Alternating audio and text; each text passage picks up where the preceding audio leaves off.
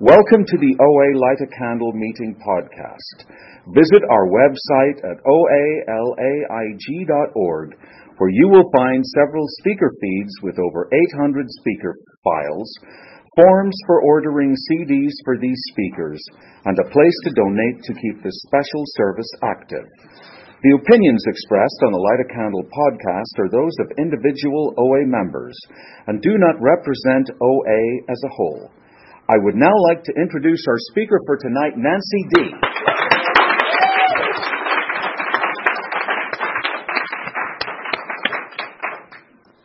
Hi, I'm Nancy D., compulsive overeater, 100-pounder. Hi, Nancy. Hi, everybody.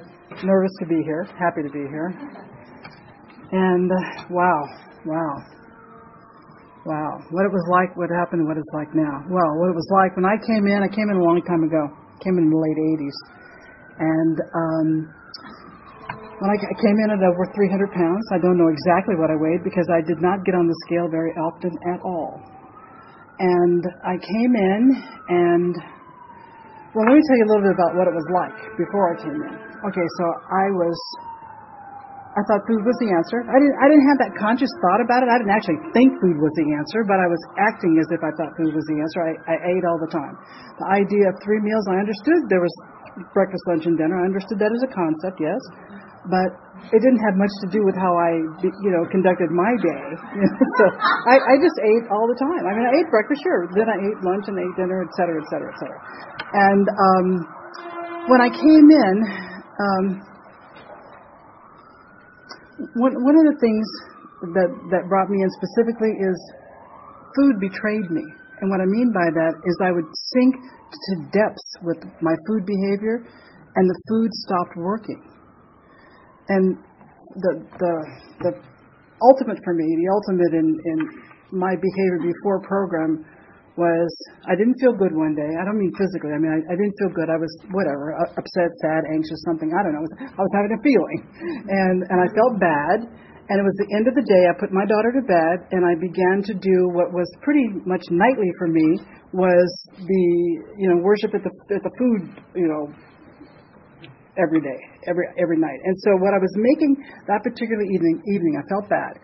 And I made from scratch the recipe on the back of the Quaker oatmeal box for oatmeal chocolate chip cookies. And I didn't have to look at the back of the box to consult the recipe because I'd made it so often I knew it by heart. I made the entire recipe, and I have my dream in front of me, which is a warm plate, a warm pan of cookies, the entire batch. It's warm. I'm on the floor looking at TV, big glass of milk, and I get that exhale, which is what I went to the cookies for. And I ate the entire recipe that night, and I didn't feel any better. And so that same night I got up and I went in the kitchen. I made from scratch a cheesecake and ate the entire cheesecake, trying to get that. I ate the entire cheesecake. I didn't feel any better, and I felt betrayed. And so what did I do? That same night I ate, but first I made on the back of the marshmallow cream jar was a recipe for fudge. And I made the entire batch of fudge, and I think it was like 1.5 pounds. I don't know if it was 1.5 pounds or 2 pounds of fudge. I ate the entire fantasy fudge on the back of the marshmallow cream jar, and I ate the entire recipe myself after having eaten the cookies and the cheesecake and the fudge, and I didn't feel any better. In fact, I felt worse. I was sick as a dog. And I didn't feel any better, and I didn't know what to do. I was betrayed. I literally didn't know what to do. And I had a friend that was recovering in AA. And he changed. I saw him change.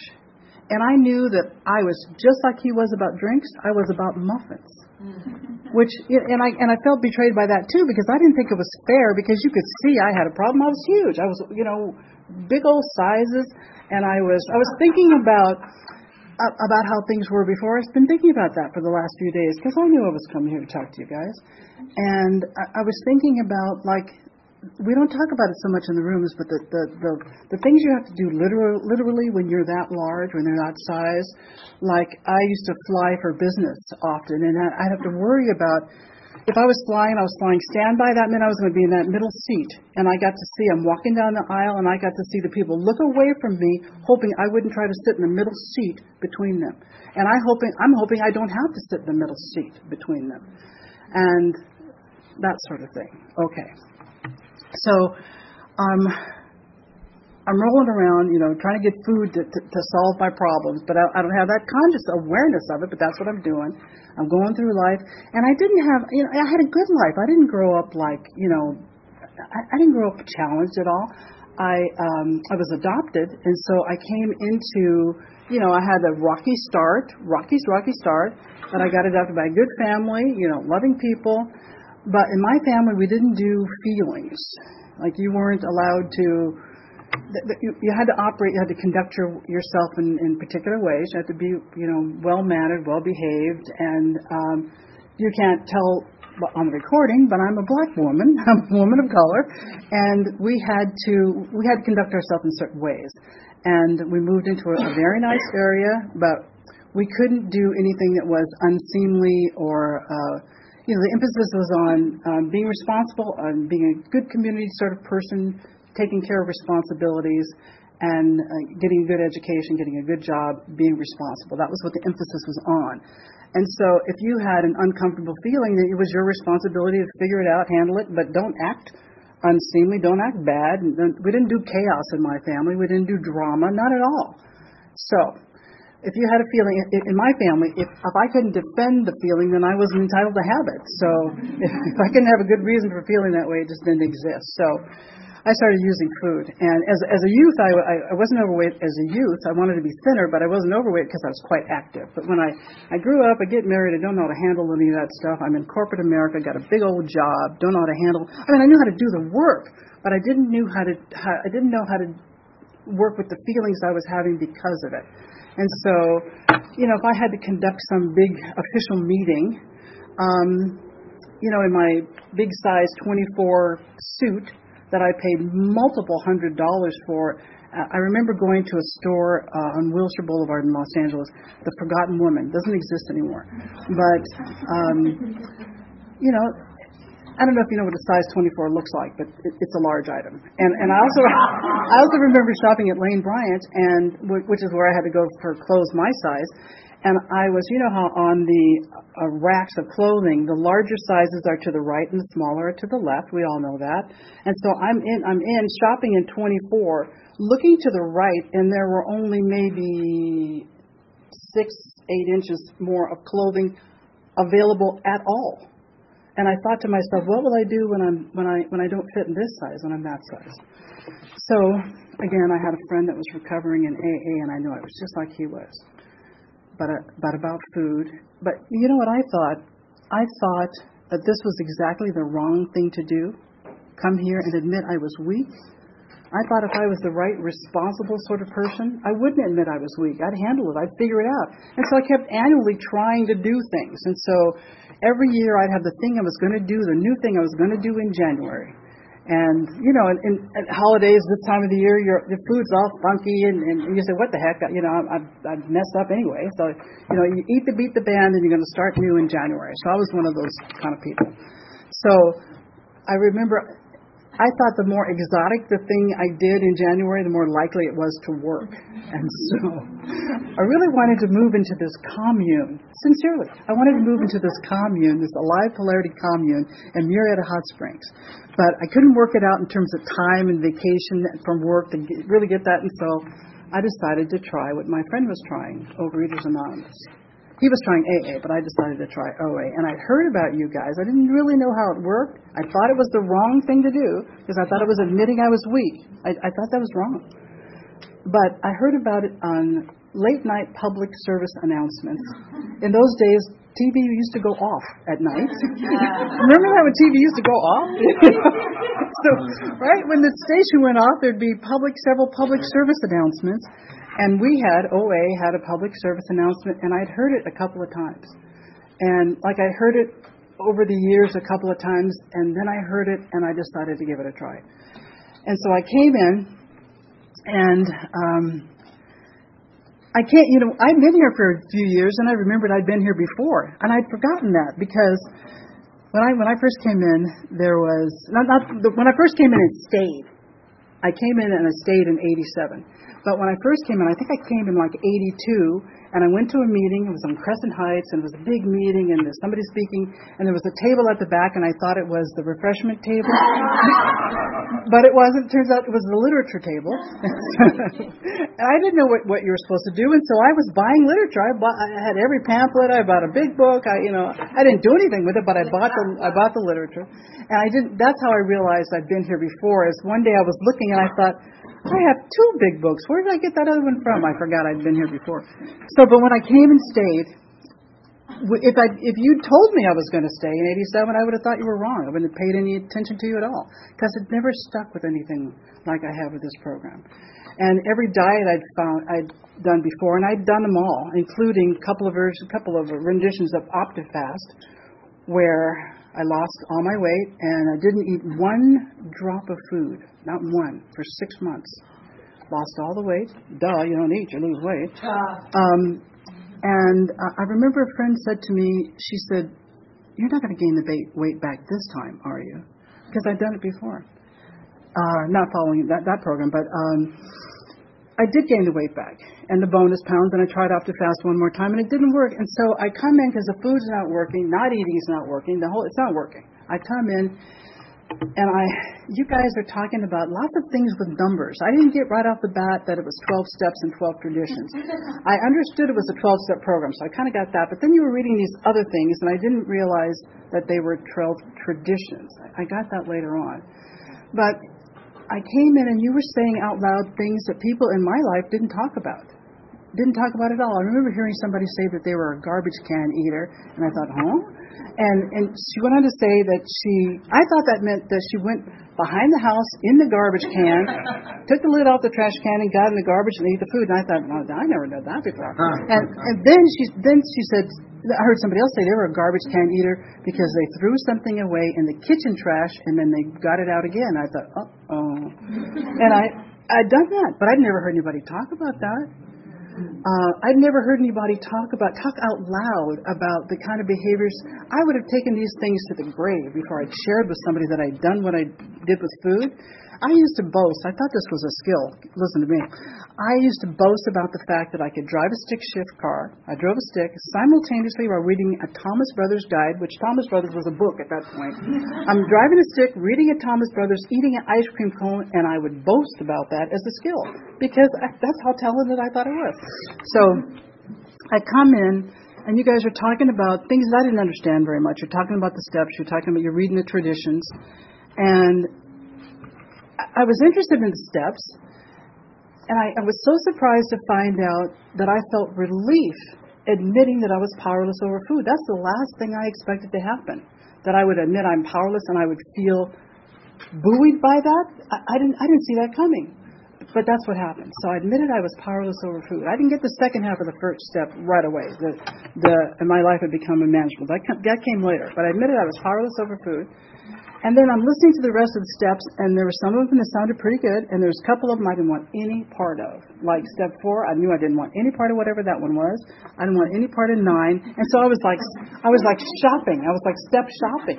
And I would talk to you guys, and I'd say, okay, so I'm powerless over food, and then I wanted to do 12, tell everybody about it, because I could get those two. And you were lovely, and you were patient with me. You would just suggest that I keep coming back, and I did, and you would talk right out loud, and sometimes people would say things that I'd never been able to put together in words myself. You'd say something like a member referred to this just a moment ago, talking about, I heard somebody say that she had a God-shaped hole, and I thought I was wired wrong because I would put the food down my throat, it would go into my stomach, but it never really filled where the hole was.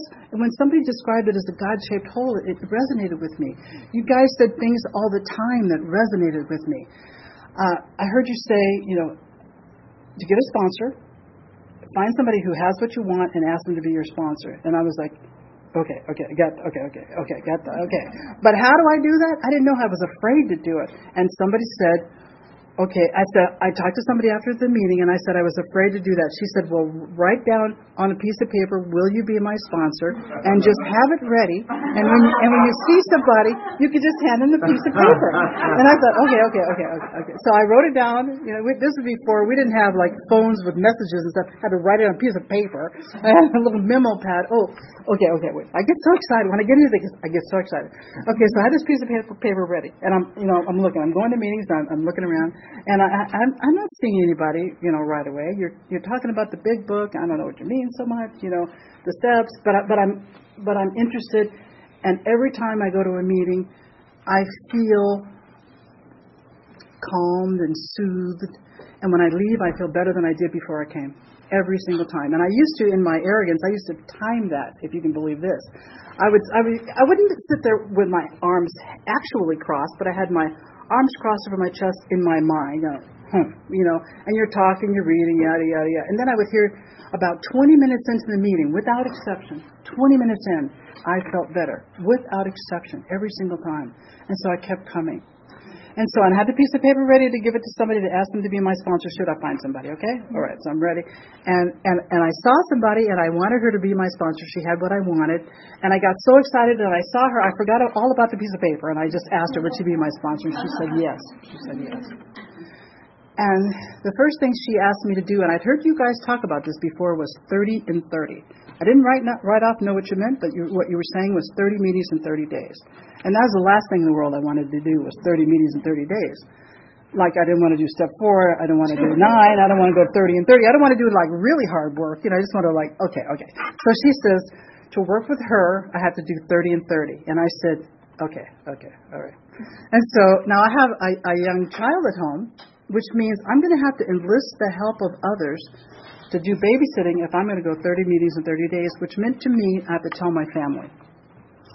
I didn't want to tell my family. I didn't want to tell my family because I was concerned that my family would say, I thought you weren't supposed to be eating that. We're looking at something I would eat when I was with them. I thought you said you weren't going to be eating that anymore. And so I didn't want to tell anybody because I'd done that before so many times. And then I'd get are you supposed to be eating that? So I didn't want to tell anybody. But I had to tell my family. And I started going to 30 meetings in 30 days. I started doing it, and I was able to do it. I didn't think I could do it because it sounded like too big, but I was able to do it. And I remember sitting where was I? I was sitting in a meeting, and I found some meetings that I liked and learned to call them my home meetings, and I kept coming back to those same particular meetings. And I'm sitting next to a guy that usually sits in about the same seat that I sit in each week. And he was talking along with the reading of the 12 steps. He was saying the steps along with the person reading the steps, and I thought he was showing off. I didn't realize that if you're in the rooms, and you stay in the rooms, and you pay attention to the steps, and you read the steps, and you listen to the steps, you learn the steps. And so, sometime later, a couple years later, when I am in my mind saying along with the steps, I never tried to memorize the steps. You come in the rooms, you work with the steps, you learn the steps, you know the steps. And so I realized the guy wasn't showing off. But I get the sponsor, 30 meetings, 30 days. She gets me working the steps, and my life starts to change. And I'm in. Home meeting if I had to point to a couple things that made a difference, 30 and 30 made a big difference for me. Finding some home meetings made a big difference for me. My sponsor told me I had to get 2 service commitments, I had to go 3 meetings a week, 30 and 30. I mean, she's giving me all these things to do. And it made a difference. It made all the difference. I connected with you guys. And, and life continued. Life went on. And I got friends in this program who I began to tell the truth to. And I'm hopping around. I've been here a long time, so I'm hopping around. When I realized, I've been in here for several years, and I realized I would sooner tell you, I didn't want to tell you this, but I would sooner tell you the deep details of my sex life than my food. I knew, we had touched on something here. And so I for a while, one of my friends in program, the commitment between us, we would call our food into each other, and the commitment was we would tell the truth about our food. You want to talk about intimacy, telling the truth about your food. All right. And I found that I was able to do it because she was my peer. She was my friend in program. And it made a connection. It made a difference. Okay. So, enough about what happened. So, I think, Wait a minute. Where am I? What it used to be like? I think I'm in What Happened. Okay. So about 10 years in, life is such that, when I was in about a year, my dad died.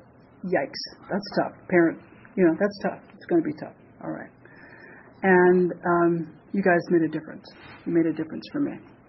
When I was in about 10 years, big life thing, brain aneurysm, coma. I was in a coma for 21 days. Was not expected to live. They gave my family a likelihood that was 80% likelihood that I would not live. And if I lived, there was an 80% likelihood that I would be a vegetable. And you can see that they were wrong. Didn't turn out that way. But they didn't know what was going to happen, and I was in a coma. I didn't have, I couldn't contribute on that at all. And so I lived, and I wake up, and I don't know I've been in a coma. I just, when you're in a coma, you don't know you're in a coma. Duh. I wake up, and life is quite different. Everything, I had to relearn. I had to learn to walk again. I had to learn to talk again. I had to learn to write again. I had to learn to drive again. I had to learn all these things. It was very hard. That's an understatement. But I want to back up just a bit. Having a home meeting is multiples. I remember I used to go to this meeting, Palms Park, Wednesday night, and there were a regular group of people that came. It was a pretty big meeting, and there was one woman whose husband had been killed, murdered, and she would share about that, of course, every week. And it was a home meeting. I went to it every week for years, and she would share about it every week for years.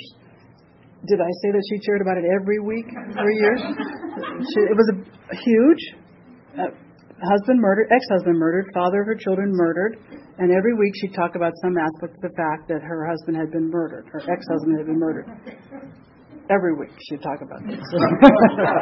Well, okay, and so I began to, after some time, and I think she shared about this for about a year and a half every week. And I internally, not visually, but I began to internally roll my eyes because I knew what was she going to share about this week? She can share about the fact that her husband had been killed. Yes? Okay.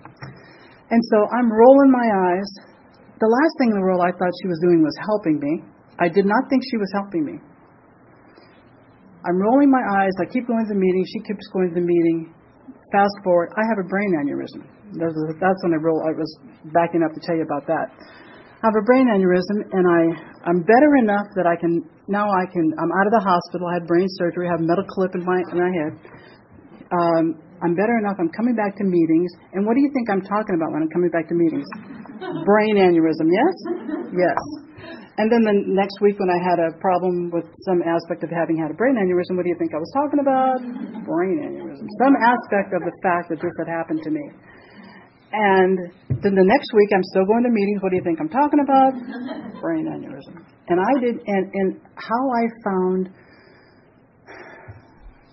how I knew it was okay to share about that is she'd given me the gift of sharing each week about what was going on with her, and that she shared about it each week, some aspect of it each week. And she'd given me that gift of letting me know it was okay to talk about what I needed to talk about each week, and I did not think she was helping me. So when you're sharing about something, you're wondering whether you can keep talking about it or whether anybody's going to benefit. They might not even know that day that they're going to benefit. And I was able to thank her. I saw her, ran into her, a couple of years after I had the aneurysm, and I thanked her. And I was able to be quite specific about how she'd given me the gift of letting me know it was okay to share what was going on with me. So, all right. So life keeps happening. Daughter, grown up, grandchild, born. Okay. Retired. Go back to school. Nancy goes back to school after retiring from corporate America. UCLA Bruin, by the way. Go back to school, and I'm talking about that every week. But graduated with honors, just by the by. But all this time I've been in program. I've been coming back, and we used to end. At the end of the meeting, you hold hands, which early on that freaked me out. Just by the by, because you would hold hands, and then we would drop hands. And then they would talk in little clusters. Two people would talk. Well, I didn't have a cluster yet. I didn't have people. And so I used to, I'd bolt out before the meeting ended because I didn't want to have to feel the pain of not having somebody to talk to after we let go of hands. So be aware of that for newcomers. When I first talked to somebody after a meeting years and years ago, when I first talked to them, you know what we talked about? We talked about the fact that we didn't have anybody to talk about when we let go of holding hands. That's what we talked about. So, okay. Where am I in time? I have to keep checking because I'm so nervous before I start, and then I get into it, and I could go on and on because you've changed me. You changed my life. When I came in, I felt betrayed by food, and it wasn't working, and I didn't know what to do, and I was bereft. And I remember, early on, I spent some years trying to develop a relationship with a higher power. And I had always believed in God. I was raised with church. We went every Sunday, good church, believed in God, but I didn't have a working relationship with God. I didn't have a practical relationship with God. I believed in God as a theoretical concept. Just sit around with your friends, coffee, talking about, theoretical things. But day to day, I thought it was my responsibility. That's what I was taught. That's what I was raised. So I didn't have a working relationship with God. And I remember, and you guys would talk about prayer all the time. Step 11 talks about prayer and meditation. Meditation, I'm good with that. I had a meditation practice before I came in, but I began to use it again when I came into fellowship. But you're talking about prayer, and I didn't want to do it wrong. And that's like we all have like issues. Well, one of my issues is I don't want to be wrong. I don't want to do it wrong. I don't think I'm doing it wrong. Because if I think I'm doing it wrong, you might ask me to leave. So I don't want to do it wrong. So I wasn't practicing prayer because I wasn't sure I'd be doing it right. Should I be holding my hands, in the peaks fashion in front of me? I would hear people talk about praying prone, literally. Should I lay down and extend my hands out? Should I raise my arms up? I didn't know what to do, so I wasn't doing it. And I heard the guy talking about, in a meeting, he was sharing about, he prayed in the car. And I thought, prayed in the car. And so my prayer practice began literally. This is early on, so this is 30 years ago, and I'm in the car. I'm headed to downtown LA every morning, Monday through Friday, going to work. I'm getting up on the 10 freeway. I had rules about this, by the way. I couldn't turn on the radio until I prayed. So I'm going up on the on-ramp on the 10. I get up there, and I don't have to worry about what to do with my hands because I'm holding the steering wheel. No radio yet, and I'd say, "Hi, God, it's me, Nancy." And every time I did that, every time I do it, because I still do that, a peace, a calm. I feel it. Hi, God, it's me, Nancy. Because the guy, when he was talking about his prayers and he's praying in the car, it was lighthearted. It didn't have to be so formal. And so that's how my relationship with God started. Was Hi, God, it's me, Nancy. So, I'm all over the map. I'm all over the map. I've gone through the steps a number of times. I'm a big fan of the Big Book, and I was not a fan of that book when I first came in because all I could see was the differences. It didn't bother me they were talking about alcoholics. I could substitute compulsive overeater for alcoholic in my mind, no problem. But it was, this is me, my experience, it was written by white men in the 1930s, and I did not, at first, see where we were the same. Okay. And you guys would talk about the Big Book so often. My sponsor, my first sponsor, I always had a sponsor, not the same one person, but I always have a sponsor. I've had a wonderful line of women who've helped me. God, I've been so fortunate there. My sponsor said when people call out a page number of the Big Book, make a note, write it down, and then go look up and see what they're talking about. And so people would, I grew up in the 3rd edition, so people would shout page 449, okay, on acceptance. I know it's a different page now, but they used to talk about 449, okay. And I looked it up, and that's how I, went to see what that was about. And so I wanted to connect with the Big Book because you referred to it so often, and so I'm going to get the book because it helps me. So I had 2 copies. Remember, I had bought that other one, and then I had 2. And so I got a Big Book with me in the car, and I'm early to work one day, and I want to relate to this thing, and I thought, let me just open it up and see. I'll just open it up. And I opened it up to some page, and I put my finger on the paragraph, and there was some lovely little paragraph, and I was like, well, that was nice, and, okay, so much for that. And I opened it again at random, and I just put my finger on a paragraph, and it was just some gem. It was like great. And I was like, wow. And so I did it again 3 times, and every one of them was precious. And I thought, well, that could happen 3 in a row. That could happen. I did it 11 times in a row that morning in the car downtown LA, sitting in the parking lot. 11 times and I said, okay, all right.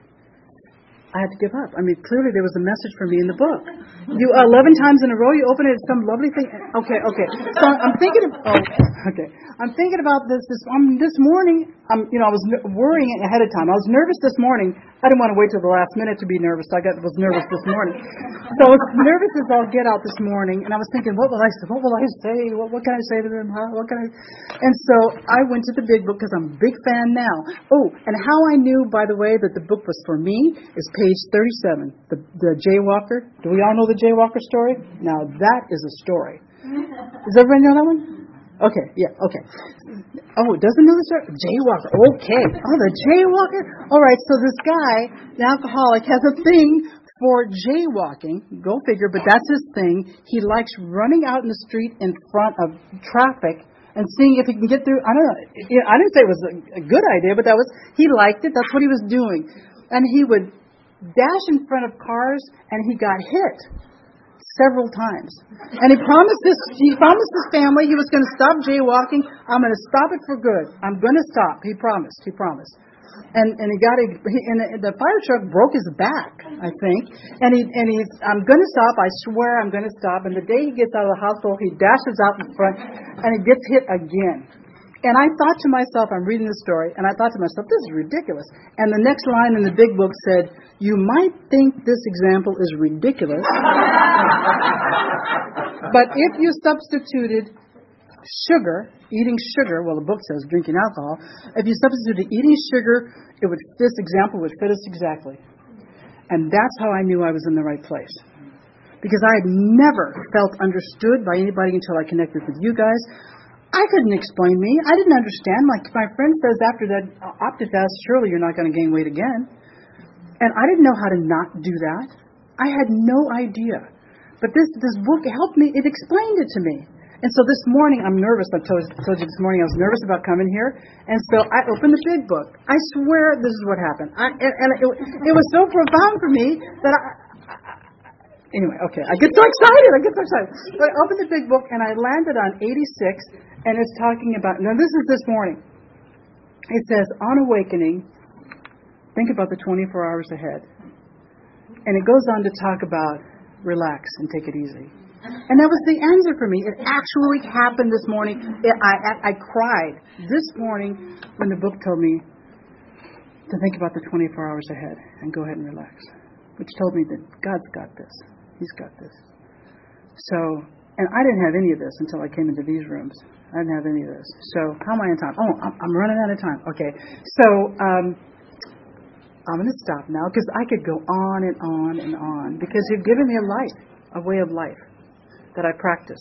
And step 12, I love that second half of step 12. We share it with others. We had a spiritual awakening as a result of these steps, and we tried to carry this message to others and to practice these principles in all our affairs. I really try to do that, to practice the principles in all my affairs. You've changed me. Thanks.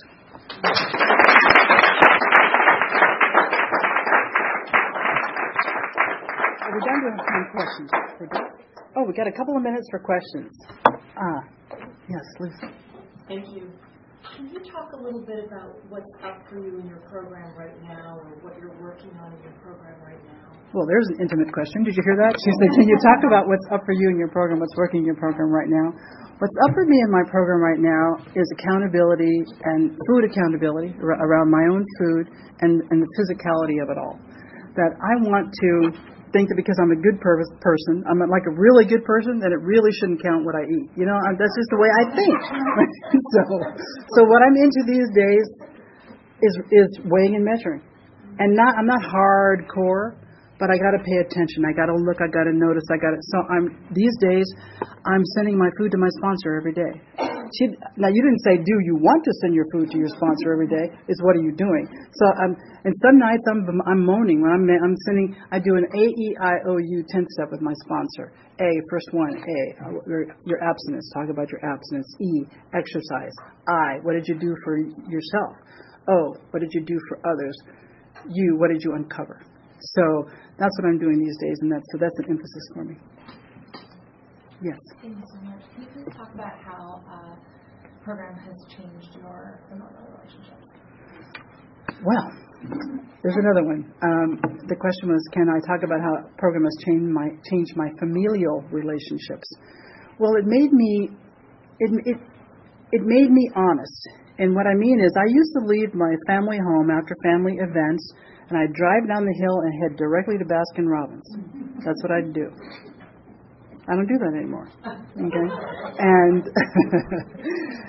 so now it didn't happen overnight. I don't mean that, because my family had an intervention. They lined me up and they all talked about how concerned they were about my eating behavior and how they thought I was missing my life opportunities, and they were so concerned. But I started working the steps and becoming honest. And what it means is sometimes I started saying no, and I can't remember whether it was my mom or my dad said, "Gee, you've changed since you started doing this," and so they noticed a change. But I became honest, and I learned to keep my mouth shut, because they weren't always asking. They didn't come and say, "Oh, come on in, Nance, give us your opinion." That is not how they greeted me at the door. I hope that answers a bit of it. Yes. Thank you so much, Nancy. I've never heard your long-form story. That was amazing. I was just wondering how you started defining your abstinence when you first came in, and then if you've changed it over time, and if you've reset your day at all, and just how the experience has been for you. Okay, the question was, she was asking me how I started defining my abstinence. Has it changed over time? Have I reset my date at all? So, well, I was guided by my first sponsor, and she taught me that whatever I did with food, whatever I did with my program became my experience, and that I couldn't do it wrong. She gave me that as a concept. And so she would say I wasn't in the best position to judge whether or not I was abstinent, to discuss it with her. And that we would we'd discuss it about a week after it had happened. And so when I had a perspective on it. So I haven't reset my date. Yes, my food has changed. Have I always weighed and measured? Absolutely not. Did I put back on the weight a few years ago? My mom died. Did I add some pounds on when my mom died? Oh yeah. Did I start again? No, I didn't. Has my food always been perfect? No, it hasn't. Have I left program? No, I have not. Have I been honest about my food? Not always, but I return to it. And I found that if I want my food to improve, or if I want to change my food, I've got to get honest.